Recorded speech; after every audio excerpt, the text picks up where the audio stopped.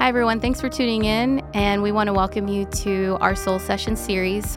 Soul Sessions is a space where we want to explore questions of faith and have people share through their personal experience and stories the question of why they chose Jesus.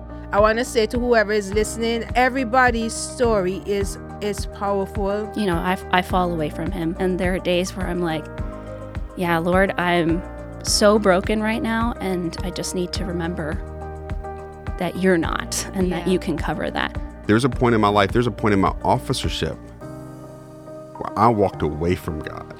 And when you step away from God, he comes running after you. Having a relationship with Christ just continuously gives me hope, knowing that no matter what happens, no matter what's in front of me, I know that God is there, and I can have a hope and trust the Lord to lead me. And no matter how far I had stepped away from church or from God in my life, that brought me back in. And so I want to encourage whoever is listening, whatever has happened, whether you messed up or not, keep with God. Don't begrudge your story.